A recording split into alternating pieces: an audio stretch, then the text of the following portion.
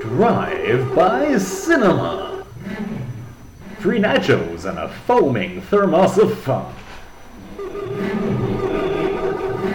Hey, hello, and welcome. This is Drive-by Cinema, Season 4, Episode 19. With me agreeing to spend approximately 2 hours a week recording a podcast so that I might call him at least an acquaintance is my co-host Paul. I don't know what I did to deserve that, but here I am. Thank you, Richard. And I'm Rick. Yes, Paul. Yes. Last week, I did promise an explanation of how GPS works, but we could, as an alternative, discuss politics and current affairs, which seems to be hot topic right now. Up to you. Which do you want? The second. Yeah, you want Hot off politics. the press politics, yeah. Okay, so here, let me ask you this simple question, Paul. It's a yes or no question. Yes, I voted Lib Dem. No, go on. Yes or no question. All I want to know is Rwanda a safe place to send prospective asylum seekers and immigrants? Or against actual their will? asylum seekers. Not necessarily prospective, is it? I don't know. True, yeah, but is it a safe Is it a place? holding bay, or is it people who have been asylumed and then moved to Rwanda? I don't know. It's a yes or no question, Paul. Is it a safe place to send them? Well, I'm going to say no, but actually, I don't actually know, to be honest with you. You say no. Am I right? No, I mean, I think you're probably reflecting on Rwanda's storied history of a genocide where people hacked other people apart with machetes, famously, and perhaps more recently concerns Bit racist, from a Richard. human rights Sorry. perspective. Sorry, go on. You're making a serious point. Go on.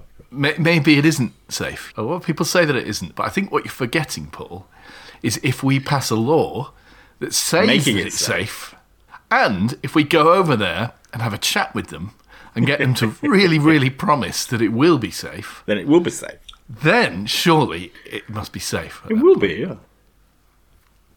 And then we can send maybe a couple of hundred if we can get anything through the courts of people over there. It only costs us £12,000 per person to send them there, along with the 3 million we've already given to Rwanda to do this at all. I mean, if you divide like 500, let's say we manage to get 500 people through the courts, each one with an appeal, and send each of them to Rwanda. You'd be cheap. It's just 600 grand is what you're saying. 600 grand each, Paul, yeah. I mean, you could barely keep them in a hotel for 15, 20 years for that money, could you? Whilst you painstakingly process their asylum application. What were you saying is this is an impracticable project. However, I think some people assume it is a vote winner, whether or not it works. This must be the assumption, mustn't it? You hear people say, we've got to send them somewhere. But first of all, I don't think we do have to send them somewhere, do we? I mean, the assertion is that the UK is full. Are we full? Well, full of something, but this is a strange, almost Malthusian kind of argument, isn't it? But, I mean, Elon Musk is the counterculture to all this, isn't he? I mean, he insists that there aren't enough people on Earth, and we need to repopulate it. I thought he was trying to repopulate or populate Mars for the first time. That's his goal. That could be his ulterior motive. Incidentally, I was watching on BBC Two last night, BBC 4, some weird documentary about the aftermath of Netherlands or Dutch sperm banks, and the doctor who ran it donated his own sperm and assumed to have maybe up to 1,000 offspring who may or may not be into breeding because they all come from the same town. Incredible. So maybe Elon should get onto that kind of thing. Well, he may already have done that. Of course, we don't know, do we? So no, I mean, the UK is not full. Why? Well, because we don't make our own food anyway. We never have done for the last 150 years, I don't think. We're not self-sufficient in food, no. We had a population of 35, 40 million back then, and we couldn't grow enough back then either. And we're no longer self-sufficient on energy anyway. I mean, the only argument is, how do we pay for these things now? Well, through exchange, don't we? Through trade of our goods with other goods that we need. So, I mean, the only argument for saying we're full is if the people coming in are going to be less productive than we want them to be. And there's no evidence for that. Well, not if they're going to earn £37,000 to get here, so... That's only if you're a British person wanting to marry someone from overseas. Oh, sorry. If you are both from overseas and settling here because you're in some kind of protected occupation, you only need a household income of 37 or whatever it is. Yeah, so you need basically half as much if you're both working and you're coming from overseas. But British people, if you want to marry someone from somewhere else, you need to be doing quite well for yourself, really. Only the rich can afford. You can't count your prospective partner's income into the bargain. It has to be not if you're British, Paul. No. Don't want the blood intermingling, I see. Yeah, that's a fair point. They don't know what they're doing, do they? They're going to be gone in a year. We had 5 of them. I was wondering if we get 6 before they go. Sunak has got through his Rwanda vote tonight. It went through, didn't it? That was set to topple him if he didn't make it. But there was no serious prospect of that because there's plenty of Tories who think the Rwanda plan is, as I say, they think it's a vote winner for some reason. It probably is a vote winner for the increasingly shrinking demographic for which they're appealing.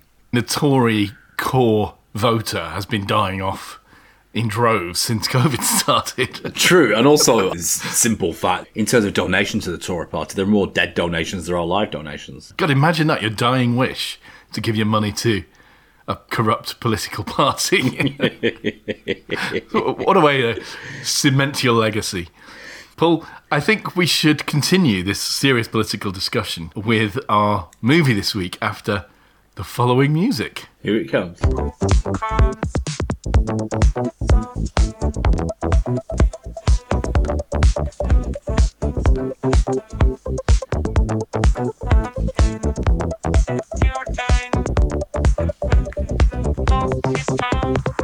Well, thank you for that new music, Richard. I did take the opportunity to listen to it. You did not. I did. Which one? The mid-section. The front section seems not to have changed. But which episode did you listen to? Because you'll find I've changed it up every episode since I started. Right. Okay, I'm not sure then. Now, I know I'm not going to catch you out with the film title this week for 2 reasons. One is I just heard you write it down before we started recording. So I know you know it. Oh, I was going to answer anyway. Please do. It's either known as Psycho Goreman or PG:*Psycho Goreman. I didn't know it had an alternative. However, the thing about that name, Psycho Goreman, it does sound a little bit like a name a child would give something. It does a bit, doesn't it? And that's because that's exactly what happens in the fiction of the film. Mm-hmm. There you it's go. 2020 Canadian. Oh my gosh. Science fiction, fantasy, action, horror, comedy. There you go. And it's directed by Stephen Kostansky. It is, yes. Written by him as well. Now, it starts with an opening crawl, as it were, text scrolling past, that explains something about an evil overlord being captured from the planet Gygax, which I presume is a reference to Gary Gygax, the inventor of Dungeons and Dragons. I imagine. You see, this is why it pays to have experts on the panel. I would never have even suspected that, Richard. I mean, it's spelt differently. Gary Gygax is with a Y, and planet Gygax is with an I here, G-I-G-A-X. But I think that must be where it comes from. But the opening scene is of 2 kids playing, right?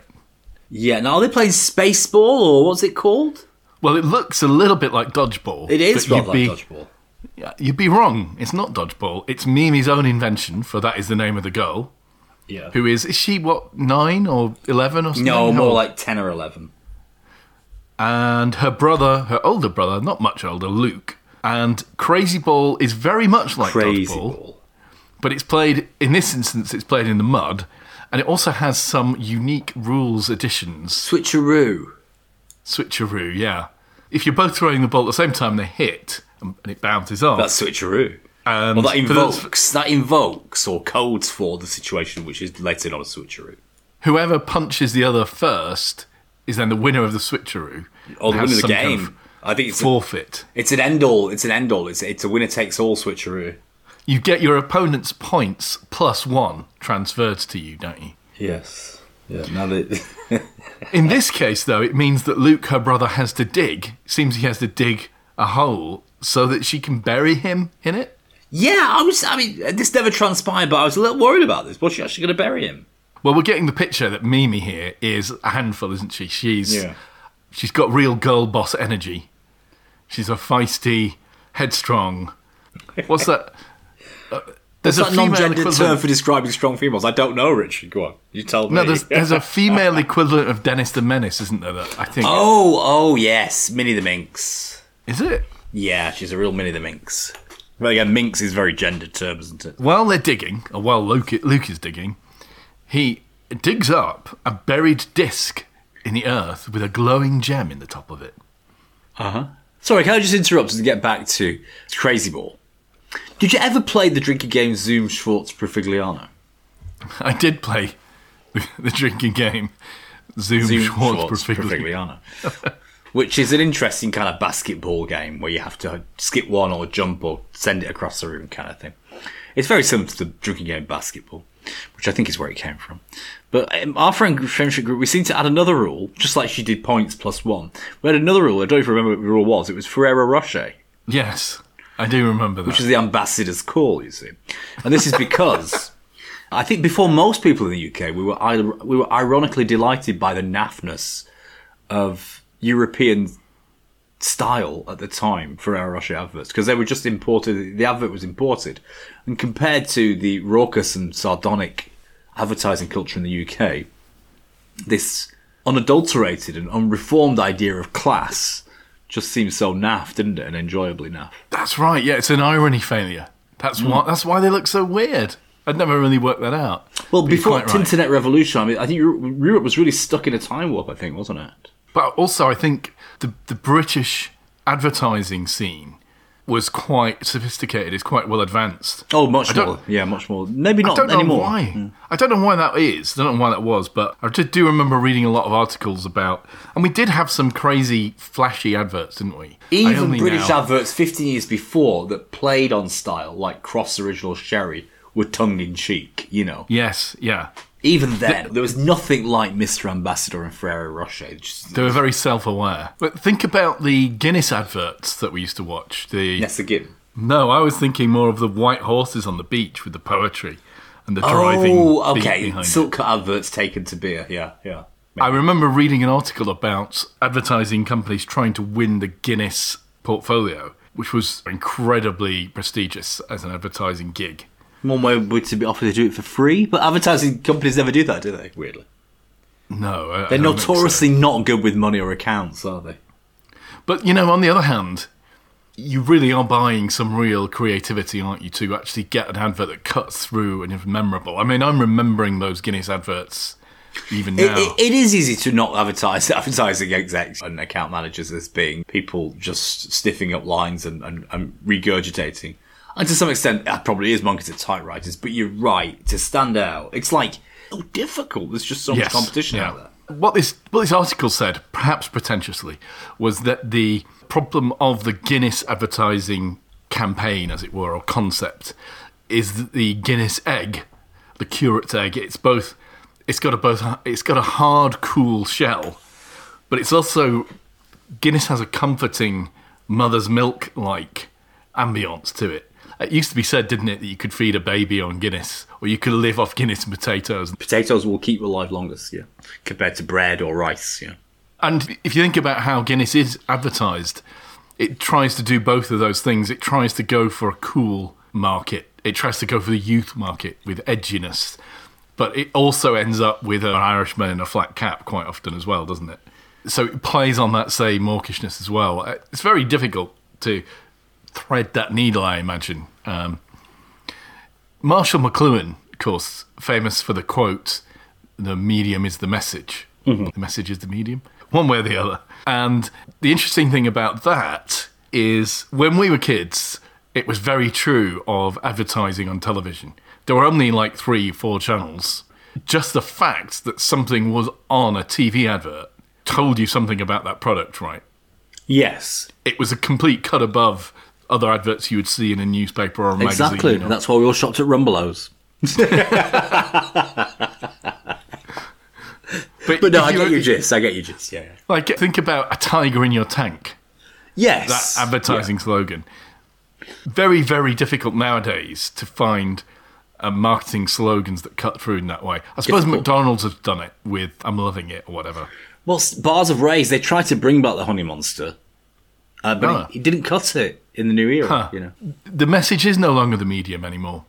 Television is not that important anymore, and the internet is awash with information. It's a data torrent.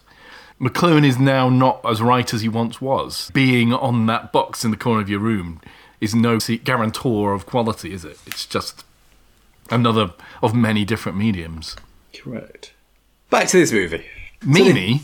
She's about to bury her brother. Yeah, sorry, go on.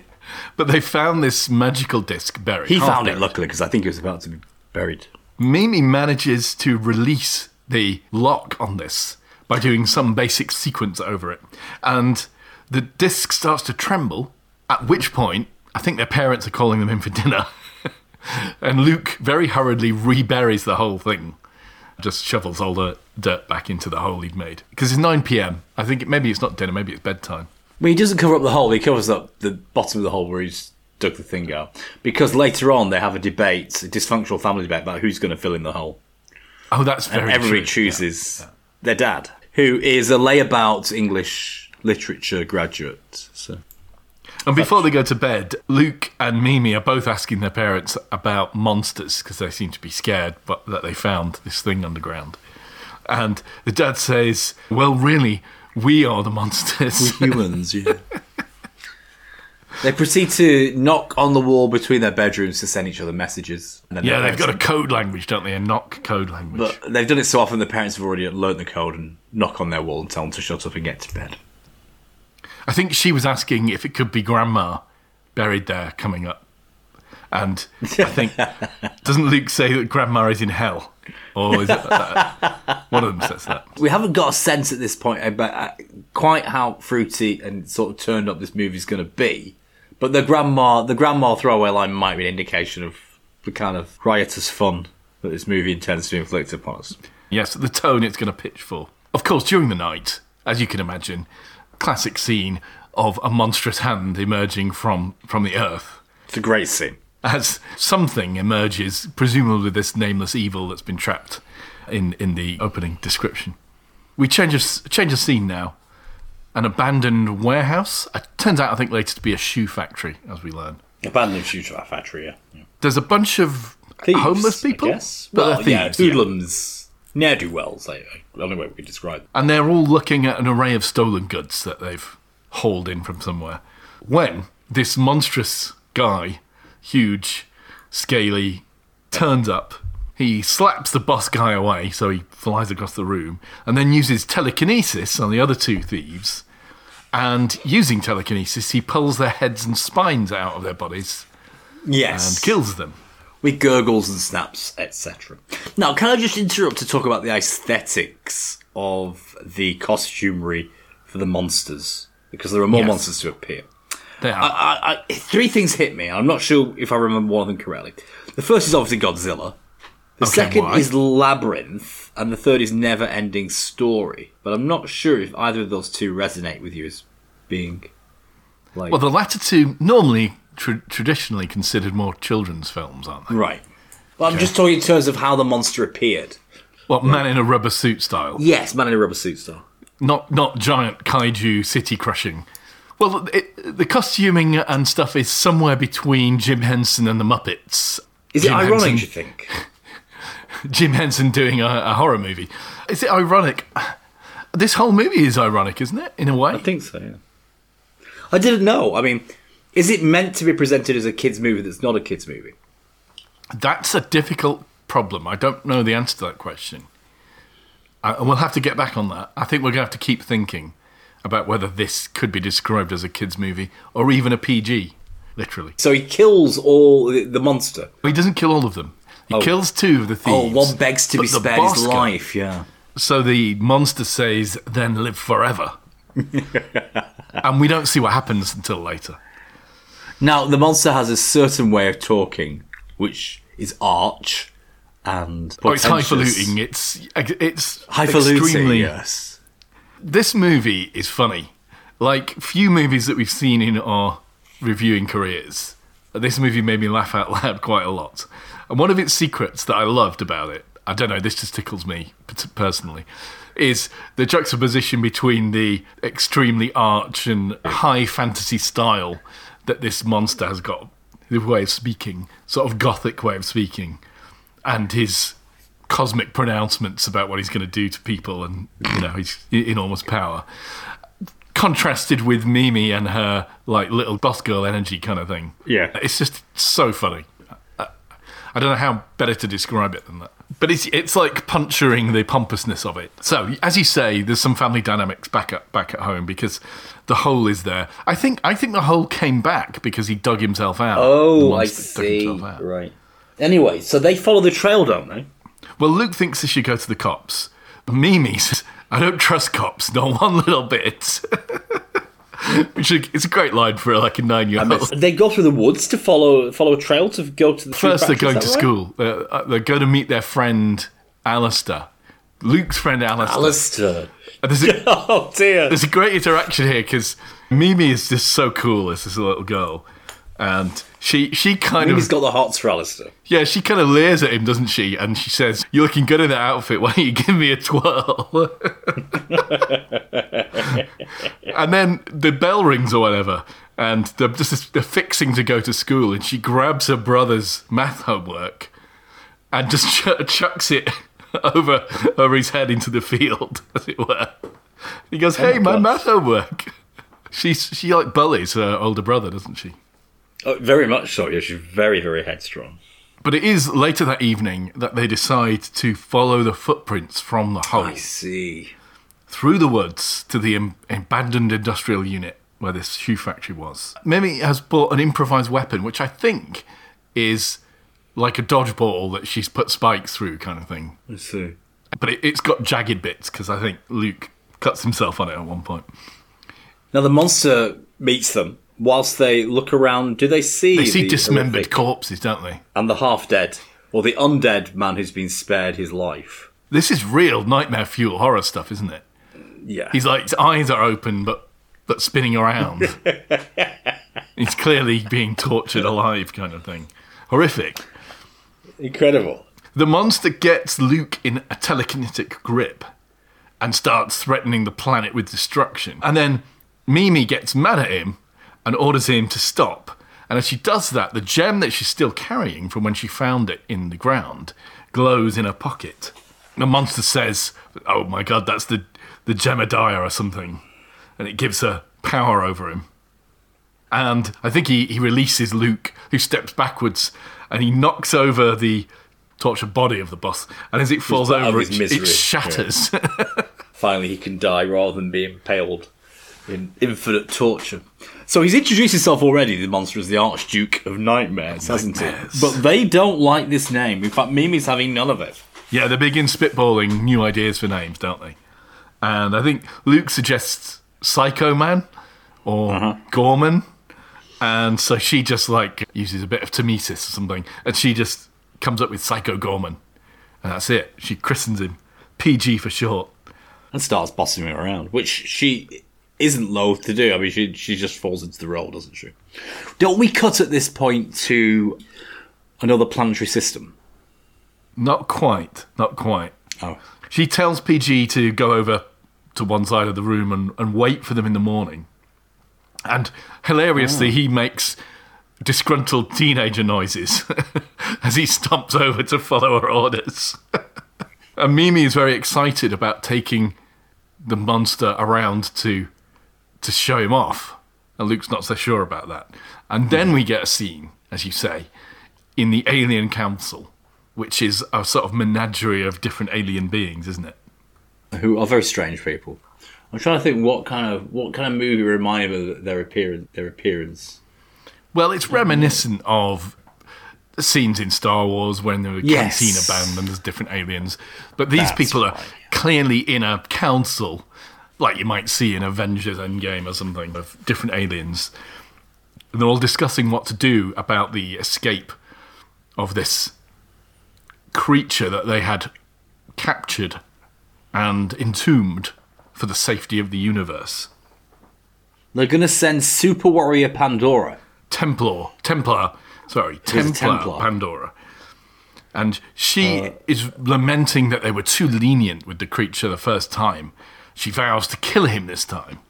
One of them says, "Not sure how you're going to do that because he's a universe-killing super being." All these lines are delivered with ironic aplomb, so... And Pandora, at this point, gets angry at him for lacking faith, which is very Darth Vader, and starts sort of choking him with her own telekinetic powers. Or does she just... Maybe she just grabs him by the neck, I don't remember. She actually gets... She summons a flying robot, which is very weird, which floats in, and tells it to summon a human into the chamber. And it apparently just picks a random human being from Earth who appears very shocked in the middle of the chamber. And she immediately squishes this human being into a cube of flesh. That's strange, wasn't it? And then... Almost like beef jerky, it's compressed flesh, isn't it? And then she eats Taking out it. the water content, I imagine. She eats it, wipes it across her mouth, and then takes on the form of this human. That's how she's going to Earth. Okay, so she's part of this religious sect, the Templars. And they are kind of sweeping the galaxy and removing evil. Or are they, Paul? Are they themselves the evil?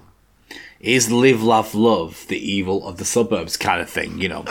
So she dresses all in white, though, Paul, so I think we're supposed to strongly signalled that she's the good guy. And meanwhile, Psycho Goreman is dressed all in black.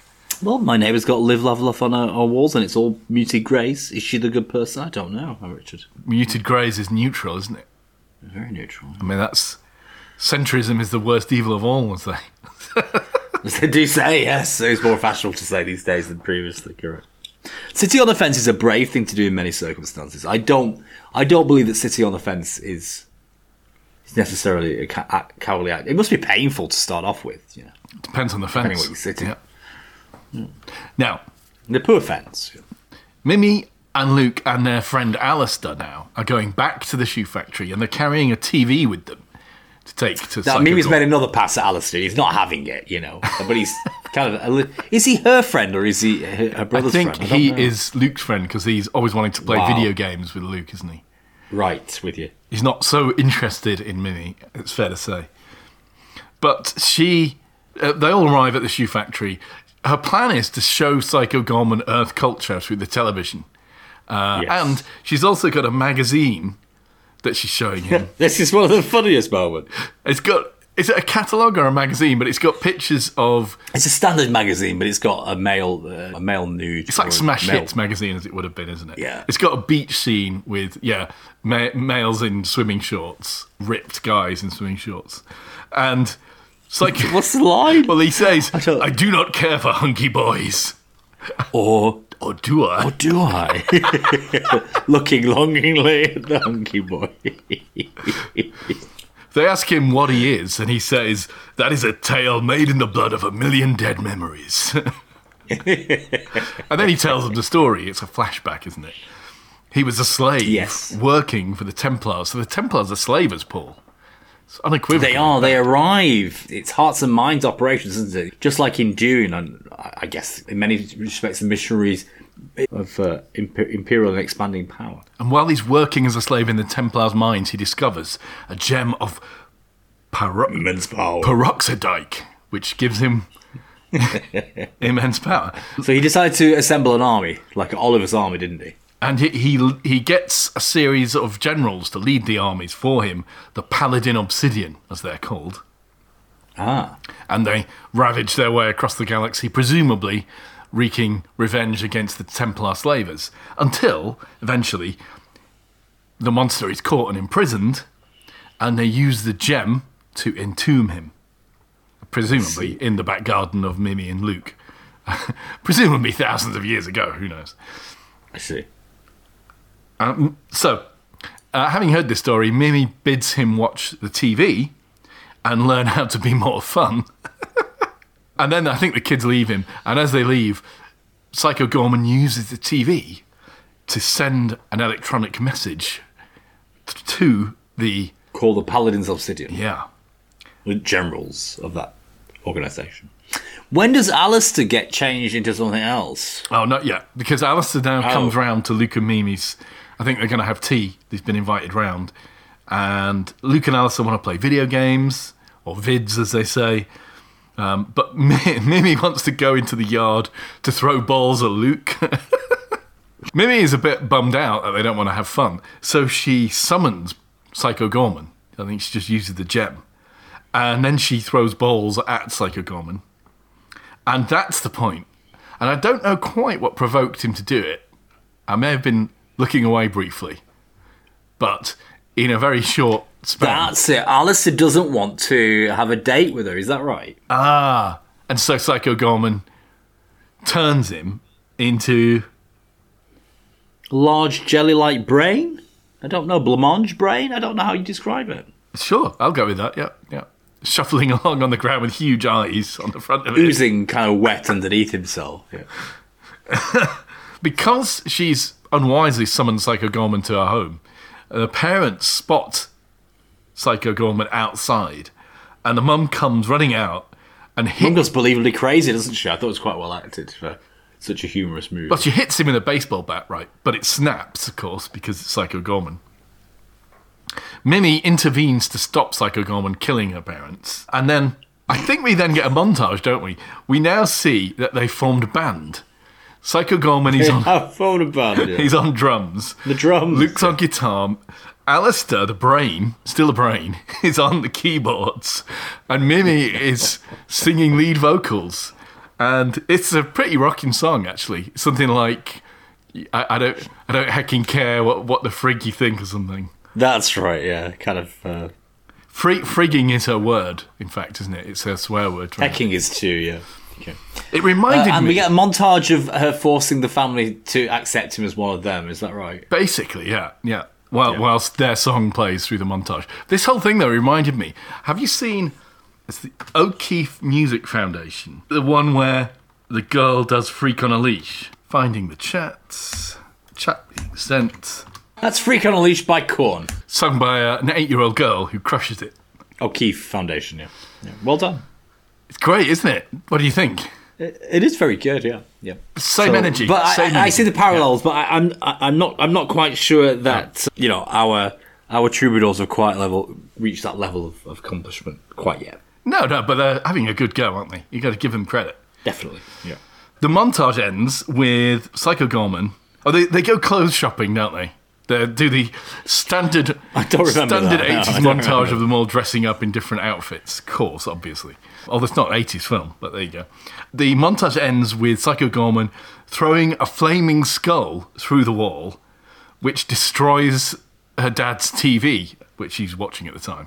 Mimi goes to sleep. Inevitably, the cops are going to catch up with him at some point. I think the next scene is when the cops catch up with him, is that right? I think Mimi then goes to sleep with Psycho Goreman watching over her, as it were, guarding her, perhaps looking avorously at the gem.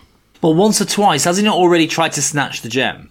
Clearly he's thinking about it. Now, Luke that night has a dream which Psycho Goreman invades, kind of psychically. That's right, yes! And he's trying to tell him, in secret, to take the gem from his sister. And of course, Luke at the moment is dead set against that. There's no way he's acting against his sister. I forgot about that, yeah. But Psycho Goreman is manipulating in his dream, isn't he? He's trying to cast doubt on his sister's trustworthiness. Whoa. This is something that Psycho Goreman can do, because later on, doesn't he appear to the dad, Greg? Maybe he does, maybe he doesn't. Later on. It's very manipulative, certainly. But the next day, Mimi is teaching them all Crazy Ball. She's explaining how the game ends when you reach 67 points. And they're outside in the yard, 67. Aren't they, in a schoolyard? And that's when the cops arrive, as you mentioned. That's when the cops arrive. At this point, Psycho Goreman is dressed in a straw hat and neckerchief, kind of like a cowboy or something, isn't he? The cops are clearly shocked by his appearance, and because I guess he's not a white person, they empty their guns into him, but it doesn't work. To no avail, yeah. One of the cops asks who he is, and he responds by melting the cop to a horrific, melted but still alive condition. Yeah, now this guy acts this wonderfully afterwards, because this cop follows them round, like in this sort of zombie-esque, kind of wobbly, broken-limbed kind of hobble. It's just incredible. Yeah, he joins the gang, doesn't he, at this point? It's just amazing and very funny too. Psycho Goreman sends the unhurt cop away with a warning message to give to everybody. And Alistair, the brain boy, crawls away, sort of slimes himself away across the yard. And I think, sensing that Alistair's not too happy, Mimi sort of runs over to him and comforts him. I think she might give him a peck on the brain. Brain, yeah. He says, I think he asks her if he'll ever be normal again, and she says, probably not. And gives him a kiss. We do see Alistair, I don't know if it's this point in the movie, heading back to have a normal meal with his family whilst he's still a giant pulsating I think that's brain, at the very end of the movie, but you're right. As they're walking home, it's at this point that Mimi teaches Psycho Goreman the word frig and how to use it. Mm-hmm. And the cop, the melted cop, is now with them, gives a little card to Mimi, which is like a Valentine's card, but inside it says, "Please kill me." No, that's so funny. No, I'm not sure at what point does he randomly start firing off his gun towards his head but miss it. Yeah, that's right. That's right. He just trying to kill himself ineffectually, doesn't he? But maybe he's just unconcerned about the flying bullets because, he's got no control of his limbs whatsoever. So as he's firing this gun, it can go off in any direction. At some point, Mimi makes a throwaway joke about possibly killing her brother or making Psycho Goreman kill her brother. And her brother immediately obviously thinks, maybe I should be getting the gem off her because she's a live wire. I have to say, if I was him, I might be heading the same direction. Well, see, Paul, I grew up most of my childhood as an only child until I got stepbrother and stepsister. But you had a sister, Paul. So I was wondering whether... older sister, not whether younger. you recognise the sort of filial kind of interrelationship going on here. But you see, Mimi acts like she's the older sister, even though she's younger, doesn't she? She's the bothersome younger sibling. At this point, I think Pandora, the Templar, has arrived in human form. And she goes immediately to the police station, where she says that she's searching for a nameless evil. And the unharmed cop who escaped earlier is in the police station explaining what's just gone on to the others. So obviously he knows that this guy's here. But Psycho Goreman's crew arrive at the same time, don't they? The Paladins. At the same time on Earth, we see the Paladins Obsidian arrive. So while Pandora... They've been summoned via TV. While Pandora is eating or frying the brain of this policeman to get information out of it, in the woods, the Paladin Obsidian have arrived.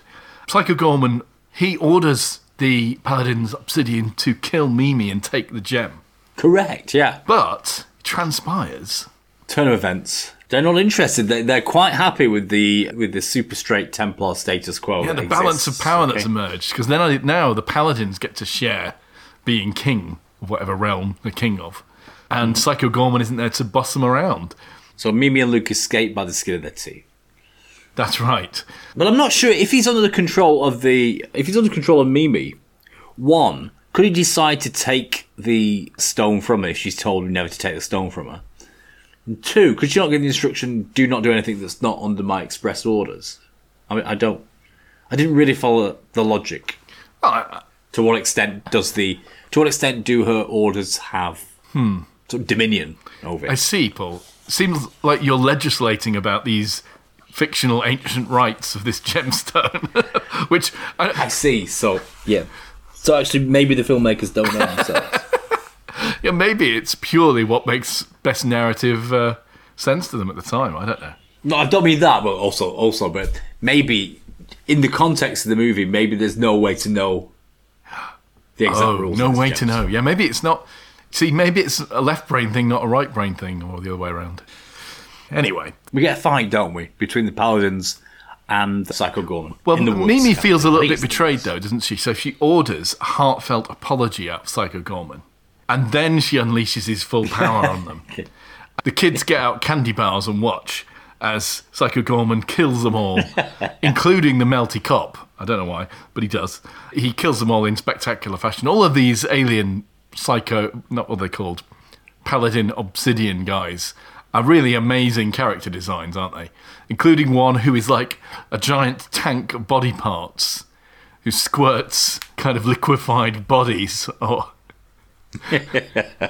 ichor on people. Now, does he give any of them a hero's death? Well, he eats the guy with the crown, doesn't he?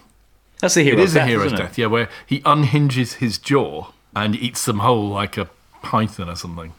Which is an amazing special effect to undertake. I wonder what the budget was on this movie, because they really went to town on the special effects. Paul, I thought you always knew what the budget was on these things. No, it's not on any of the sites, unfortunately. Oh, interesting. I think it might be on IMDb. Is it? Yeah. It's got an estimated budget in Canadian dollars, I stress, of $1.5 million. All right. Which I don't know what is the Canadian dollar worth lately. That's just over $1 Canadian dollar. Canadian dollar's just over $1 American dollar, about 1.1 or 1.2. Now, I don't think that's very good news, because I think the box office takings were something like $100,000. Sure, but I think it's going to make more residuals on platforms, isn't it? I mean, it has all the feel of a the box direct-to-video office. release, doesn't it? If that was such a thing anymore, which it isn't. But a direct-to-streaming release? I don't know. Yeah. Well, I hope it does do better than that, because I think this is a bit of a hidden gem, rather like the one that Mimi carries. Mimi seems quite into the horror, as I guess 9-year-olds might be. Luke seems a little bit more shocked by the whole thing. And then, back home, scene changes. Dad has bought a brand new television. So, doesn't PG invade Greg's mind? That's right, yeah. Like he invaded his son's mind, Luke. He just bought his new TV, and he suddenly sees a headless sort of phantom face appear, sending a message to say, "Send help, come by car." So Dad jumps in his pickup truck, he drives over, Psycho Goreman gets in the back, and the kids jump in the pickup. He runs over the heads of one of the Paladin's obsidian, the witch that had been beheaded during the fight, that was crawling away on its own. He runs over it without realising. When they get back home, Pandora the Templar is with Mum. That's right. Psycho Goreman recognises her immediately, even though she's in human form. Pandora tells all of the humans to get away from Psycho Goreman. Luke immediately defects and runs over to his mum. The mum is calling Greg, the dad, lazy, isn't she? She's been needling for being lazy a couple of times in the film. I mean, there's a lot of dysfunctionality between them. They don't hide from either child, interestingly. And her main gripe seems to be that he's an unsuccessful liberal arts graduate. But then why marry a liberal arts graduate? Greg decides he's not going to listen to his wife, and he drives away in the pickup saying, "How's this for lazy Susan?" Which is... Such a limp but passive-aggressive comment. It's a joke, Paul, isn't it? Because it's a pun on a lazy Susan. Oh, that's too, yes. See, it speaks to me. It's right up my alley, that humour. They drive to the shoe factory, don't they? Where Psycho Goreman, who has been injured in the fighting... Terribly, yeah. Almost fatally. He asks Mimi for the gem to regenerate him, or he will die. But Mimi says, no, man, you're going to kill us all if I give you this. Dad has a dad and daughter moment where he takes Mimi aside and has a heart-to-heart with her. Basically says, do what you think is best, kind of thing. Which seems crazy to give the 9-year-old that power with a gem that will end the universe. The joys of permissive laxity. At least you can't blame yourself when it all goes wrong. He actually... Doesn't Pandora turn up? I was going to say, part of the heart-to-heart is Greg is telling Mimi a story from his childhood of a guy who shows up at school in a van offering to show his baseball card collection. I got into the van. He got into the van, yeah. And what happened? And I had the most incredible experience of looking at really amazing baseball cards. I really thank that creepy guy for letting me into his van. I think that's what... It's just so oddball. I think that's what convinces Mimi that she should give the gem to Psycho Goreman, right? Do we get a bit more of a band playing music? Maybe we do, maybe we don't. Pandora transforms Mum Susan into a true self. Into another Templar by giving her a potion, doesn't she? And they team up together to go after Psycho Goreman. And the Alien Council are looking on in an amazement and horror of all these events transpiring. Mimi says she's going to go to pray for guidance, which you think, hello, that's a bit strange in the middle of this. But in fact, what she says she wants to know what shades to wear, and now there's a new god in town, and his name is Psycho Goreman, and she smashes a crucifix. She then gets Psycho Goreman to swear not to kill her or her family, or everyone else on the planet. He agrees, but at that point she can't find the gem, because obviously, Paul, what's happened to it? Luke has nicked it already. That's right, yeah. Pandora bursts through the door of the shoe factory with Mum following. Mum tells her, behave yourself, Mimi.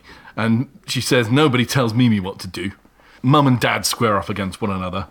Pandora is fighting and trying to capture Psycho Goreman. And Mimi and Luke are in a fight. Luke and Mimi going at it, yeah. Psycho Goreman demands a right of combat with Pandora. Apparently he's entitled to do. Pandora says, what contest Like, what game are we going to play? Psycho Goreman looks over at Mimi and obviously she says, crazy ball. So now we have Mimi, Psycho Goreman and Dad versus Mom, Pandora and Luke in a game of crazy ball for the world, whilst the Alien Council watches remotely. Pandora asks for a reiteration of the rules before it begins, and Mimi says, no, you should have been listening from the start. Well, they are very complicated, Paul. Especially the switcheroo rules. +1. It all ends in switcheroo, doesn't it? Of course, at the end, it comes down to the switcheroo, and this is going to win, isn't it? Once more, Mimi punches Luke first. So she gets Mimi's team all the other team's points +1. Dad high-fives Psycho Goreman and breaks his arm, both comically and horrifically. Pandora then goes in to strike Psycho Goreman down with the sword, but Mimi blocks her path, and her mum stops the blade from striking Mimi, because obviously she's not going to let her daughter be hit by this Templar. I guess she's out of the Templar crew then, isn't she? Mimi asks for the gem off her brother, and says, I'm the heckin' best, frig all the rest. And so Luke throws the gem to Mimi. Psycho Goreman, now kind of released, as it were, stops Pandora from striking Susan down. And she dies a hero's death. Yes, that's right. But we don't see it quite so gory this time as he devours it. He actually rips Pandora's bones out while she's alive to make a sword out of bones and flesh. That's what it was. Okay. Pandora says, you will not stand between me and my holy destiny. And he says, frig off. Now he's learnt that word. We see Mimi and Luke making up, don't we? Like, they do the knock code to one another where she says, I'm sorry. And then they hug. Pandora's blood gets spilt on the magazine, and Psycho Goreman is distressed. He says, not my hunky boys. Oh, no. Not my razbags. Generally funny moment. He actually uses Psycho Goreman as his own name.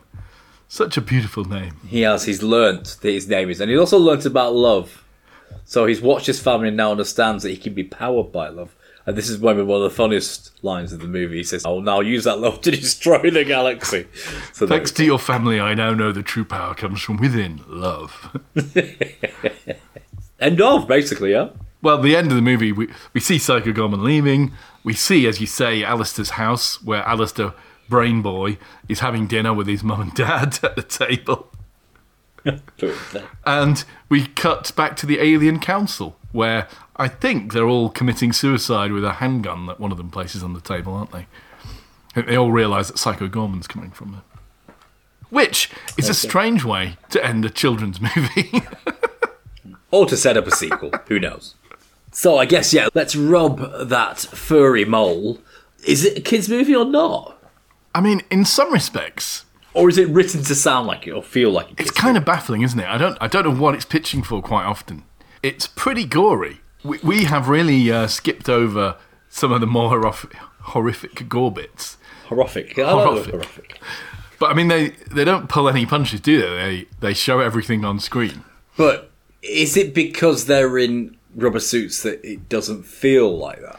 Sure. Yeah, it's all larger than life. I was sort of amazed to discover this isn't from a cartoon book. It's an original story. That's the feeling, yes. All those kind of deliveries are there to be delivered within a picture dialogue box, aren't they, really? Did you ever see the comedy sketch show Big Train, Paul? No. It may have been when you were away, possibly. It has Simon Pegg and Mark Heap. No, I never saw that, no. One of the sketches that crops up a couple of times is like a Star Wars-esque sketch scene with a very Darth Vader-like character, one of the evil overlords. He's got this amazing kind of stainless steel jaw and a mask covering his face. They're having this highfalutin talk about ruling the galaxy, and suddenly the guy in the mask goes, it's caught me. The mask, it's very sharp just here. It looks painful, yeah. Can you help just lift it? Oh, ow. Yeah, the whole thing had that juxtaposition. It has that feel about it, doesn't it? It has, again, the pomposity being punctured by humour. Punctured by that kind of juxtaposition. There's that bombasticness or bombacity being punctured. I guess it's a form of bathos, isn't it? It's sublime and ridiculous kind of stuff, or sublime and grotesque kind of movement between moods. So I thought it was all very effective, but it is a feature of kind of like kids' movies where villains talk big but aren't necessarily that frightening. Yes, it is a very kids. kids' movie thing, yeah. And of course, ultimately, the kids are the superheroes in this film. Mimi's a great character, though. I mean, she's just deliciously rambunctious and feisty, isn't it? She's a great character. And of course, the humorous backchat really fills this movie. They've really plugged it with comic moments and lots of ideas. So I guess it's not a kids' movie, is it? And not necessarily meant to be cast as a kids' movie. Just has some parallels. And yet, the story arc where the villain is redeemed by love and he sees Mimi convinces him that to trust people, basically. He's discovered to be fighting slavery oppressors kind of thing. But he's taught by this little girl. It's a very kids kind of... Kids to turn things on their heads, It's like... now I'm going to use love to destroy the universe. That kind of... It's kind of like a kid's gag, isn't it? Rather than adult humour. I mean, you can see the story as being something on, like, BBC children's television, can't you, or something? Or maybe Definitely, ITV. Yeah. I don't know. So maybe it is meant to be cast in the frame of a kid's movie. And all the horror and gory elements... Now, I'm not very familiar with this, but have you heard of, like, the Trauma studio? It's like a sort of Swamp Thing comic book character that's a... Swamp Thing, yeah. That's a blast. I think the Trauma kind of studio does a lot of that kind of stuff with grotesque characters, stupid kind of horror violence and stuff. Of all the nicknames I had, I didn't have many. I was that kind of sad kid that invented some nicknames for myself and tried to get other people to use them. But one that I always give them without being asked was Swamp Thing. And I really didn't like it. Oh, really? You're not digging on it? Do you remember who gave me that nickname? It wasn't me. No, it was not. No, it wasn't. It wasn't you. So I was just trying to see if I could. I was seeing if I could start to guilt trip you then. If I could, I was going to carry on with it. But no, it wasn't you. I think I would have remembered. I would have called it you by now anyway, Paul. Surely you would have written it down. No, it wasn't you. Yeah. Can we review this thing? Can we score I think it? we have to score with it. random. So categories? let's talk about acting. Yeah, like you say, the lead child female, who played Mimi. Her name is, I've got it written down somewhere, Nita Josie Hanna. Josie Hanna. Was great, wasn't Brilliant, she? really good. And did it with such, like, Very verve convincing. as well. Yeah. Very convincing. Her foil, Owen Meyer. I don't know his name, Owen Yeah. Meyer. I thought, I mean, he's a great falter, wasn't he? Like, his slightly insipid weakness was quite well pitched, I think. So they really worked as a pair. And both of them bounced off Psycho Goreman very well. So I can't really knock the acting. I thought the parents were very convincing. Yeah, the parents were good, yeah. This 12 years into a marriage, 15 years into a marriage, dysfunctionality lost in the middle of small town America. It was all pretty good, I thought. It was all really good. So, For acting, I've got to give this an 8. I'm going to go 7. Okay. All right, so what do we do next? Well, we've dug into the plot, haven't we, already? We're saying it is aping a child's movie, essentially, isn't it? But I've got to come back to this thing. That this is... It's themed on myriad levels rather than compared to Charles' movie, isn't it? This is a funny movie. I defy you not to laugh at least some of it. No, it is funny. So... Oh, not my muscly boys. Hunky boys. Chunky boys. Whatever you say. You've got to give it huge credit for that. So the plotting is threaded, I think, on a multi-level way, isn't it? I mean, I guess it's a bit cliched. It's like, I mean, it's a parody in a way of cliches. The thing, they turn things upside down so many times that it's existing as a story and existing as a parody of itself, isn't it, at the same time? Which is quite a sophisticated thing to do, I think. Yeah, I'm just watching a trailer now. Hilarious and absurd, which is true. So I'm going to give it for plot, I'm going to give it an 8. Wow. Okay, 7 again from me. Okay, you're not as hot on this as I am, are you, I think?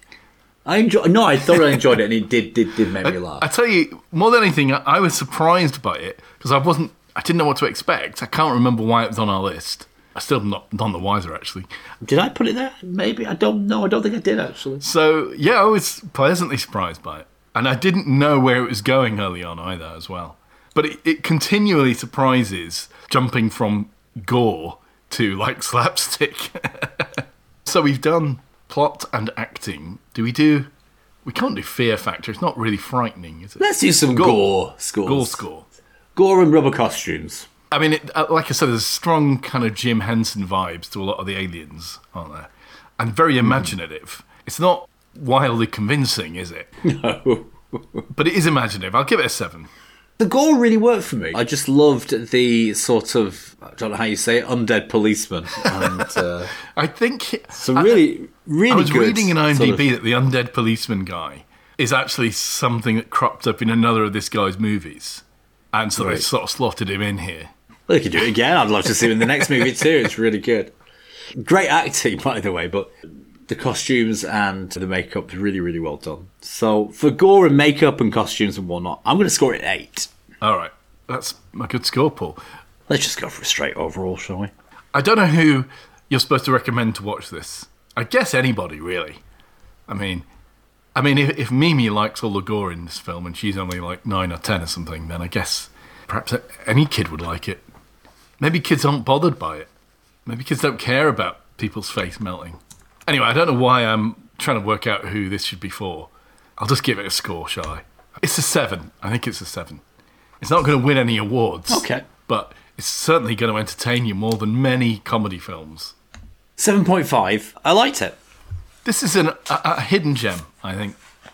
And one that deserves some support, I think, because it's not his first directorial debut. It's maybe his first serious budget direction, is it? I don't know. I would guess so, yeah. Potentially, yeah. Okay. So then, listen. Done and dusted. On to the next one, Richard. What have you got lined up for Series 4, Episode 20? Yeah, I'm going to give you... now, I'm taking a leaf out of your book, Paul, because last week you gave a list which included 2 girls' names. Female names. I thought I'd do the same thing. Okay. So I'm going to offer you... A list of 3 girls' 4, actually, and they're all from our wanted list. So, first one is Pearl. Pearl. The second one is Lucy. Which I know about. The third one is Victoria. Which I know about. And the fourth one is Kotoko. That's not a girl's name. It's a Japanese girl's name, isn't it? Oh, okay. Well done. Wow. Gosh, Rich. How cosmopolitan.